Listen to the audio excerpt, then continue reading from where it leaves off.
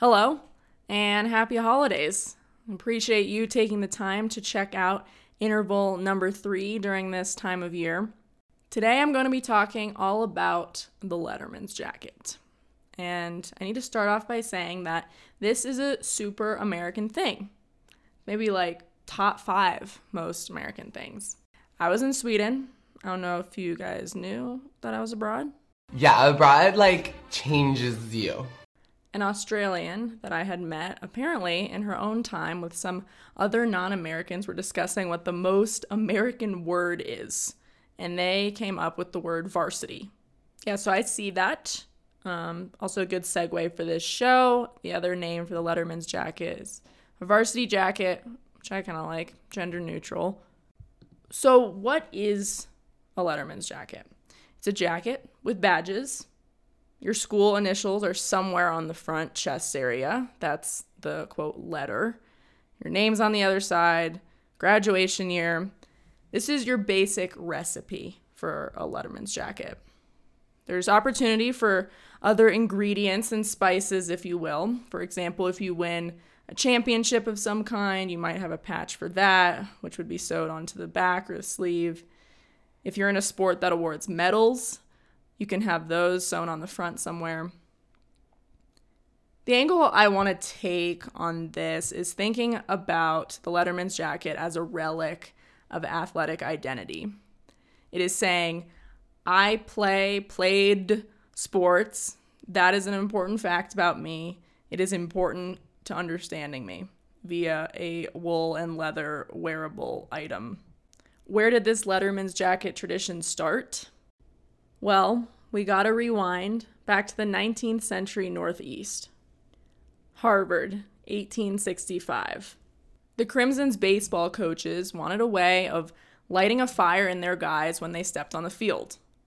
So I think that they took a page that wasn't too far off from that of the military. I am gonna weave in some Civil War analysis here, probably because I am my father's daughter. 1865 is the year that the Civil War ended. And at this time, if you were to ask an average American who might embody the ideals of commitment to a cause, masculinity, physical and psychological strength, it's pretty likely that a soldier is going to be the image they conjure up. The military, of course, loves their badges, their pins, these markers of achievement and honor. The Harvard coaches sewed a big old H on the front of their team sweaters and handed them out. But they came with a few rules. If you had an impactful season, did well on the field, you got to keep your sweater come season end. If it didn't seem like you were committed, you were kind of slacking off, you were on the bench, you would have to return it. Not long after, other little symbols of distinction were added following this same logic of recognizing standouts and motivating the team. Stripes on one sleeve indicated the number of, quote, letters a guy had earned. A captain would get a star. And I won't say the trend spread like wildfire, but slowly, over the decades, other teams and other programs adopted what would soon be called the Letterman's jacket, although this time it's still like a pullover cardigan situation. These other teams added their own flair. The letter shifted a bit in its placement on the sweater. In the early 1900s, the sweater gets a makeover and becomes a jacket. By the 30s, we're more or less starting to see the Letterman's jacket we might think of now. 2 materials, leather sleeves with the wool base. I don't know. Guys, I don't know the terms. And the proudly displayed letter on the breast pocket side. The traditions behind the jacket also evolved to those that we might be able to recognize more today. Instead of getting Letterman attire with the possibility of it being rescinded, which feels kind of mean, guys would have to prove their athletic prowess first, then they would get the letter as a standalone badge. So the honor would kind of come with the ability then to buy that jacket and sew that letter on. And this guy was obviously just Mr. Stud. Men would cheer him on everywhere he breathed, and girls would faint left and right at his feet. In terms of jock symbolism, the Letterman's jacket experienced its heyday in the 1950s. This is where I like to imagine guys leaning on cars in school parking lots in their Letterman's jackets, flexing the fact that they're on the football team or whatever, and they're giving their Letterman's jacket to their girlfriend as a signal to the whole school that two pretty popular people are together. That's a whole thing. Since then, though, there's really been an interesting shift.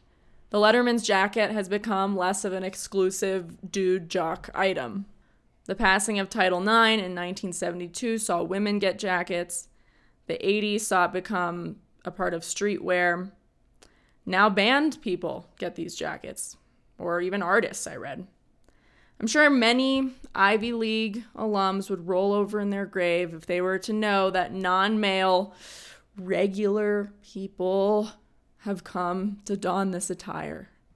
Still, though, the Letterman's jacket is, I think, forever burned into our American collective consciousness as a mostly athlete, mostly guy athlete phenomenon. Just go watch any 80s movie with a jock character. So I think it's hilarious and so telling that a top question that Google fills in for you about Letterman's jackets is, when is it appropriate to wear a Letterman's jacket? Responses include, it is not acceptable to wear a letter jacket in public after September 1st of the year you graduated from high school. Alrighty, here's another one. Between the ages of 20 and 37, it's best not to wear your letter jacket in public other than home games. Someone else said, if you're not a student athlete, you should only really wear it during something like yard work. The message is clear. To wear a Letterman's jacket outside of school context when you're no longer a student is like kind of yikes. And it means maybe you haven't moved on from your time in the limelight as an athlete. It means you peaked in high school. It can just be perceived as sad if you wear it. In closing this out, I don't know, I've been thinking about the specialness of the Letterman's jacket and kind of just the broader context in which we understand it. And I'm not going to argue that the Letterman's jacket is the same as any college or high school athlete apparel. It's not. It's unique in the exclusiveness history it holds, and that it's not just about being proud of your school, but it's about accomplishment. And I think those two ideas working with each other, especially in this sports realm, make it so we get these more negative messages of someone being cocky or someone being pathetic, etc., if they wear it in certain situations. Though it is unique, I do think that the Letterman's jacket falls into this larger conversation about the complexities of athletic identity. What's a healthy way to move with that, to discard that? Is it best to bury this jacket deep in the closet? Do you donate it? Or do you acknowledge that it was an important time for you and say, F what people think, I want to wear it? I don't know, I guess I'll just wind down to an end with this. When it comes to a, quote, former identity, there will be times and places where you can let it surface, where giving attention to it is positive or even necessary. But there will be plenty of other moments where it's better to leave it on the coat rack at the door, to let other parts of who you are get some playing time. Figuring out the times and places for those decisions is, I guess, all part of moving on and finding joy in the next chapter.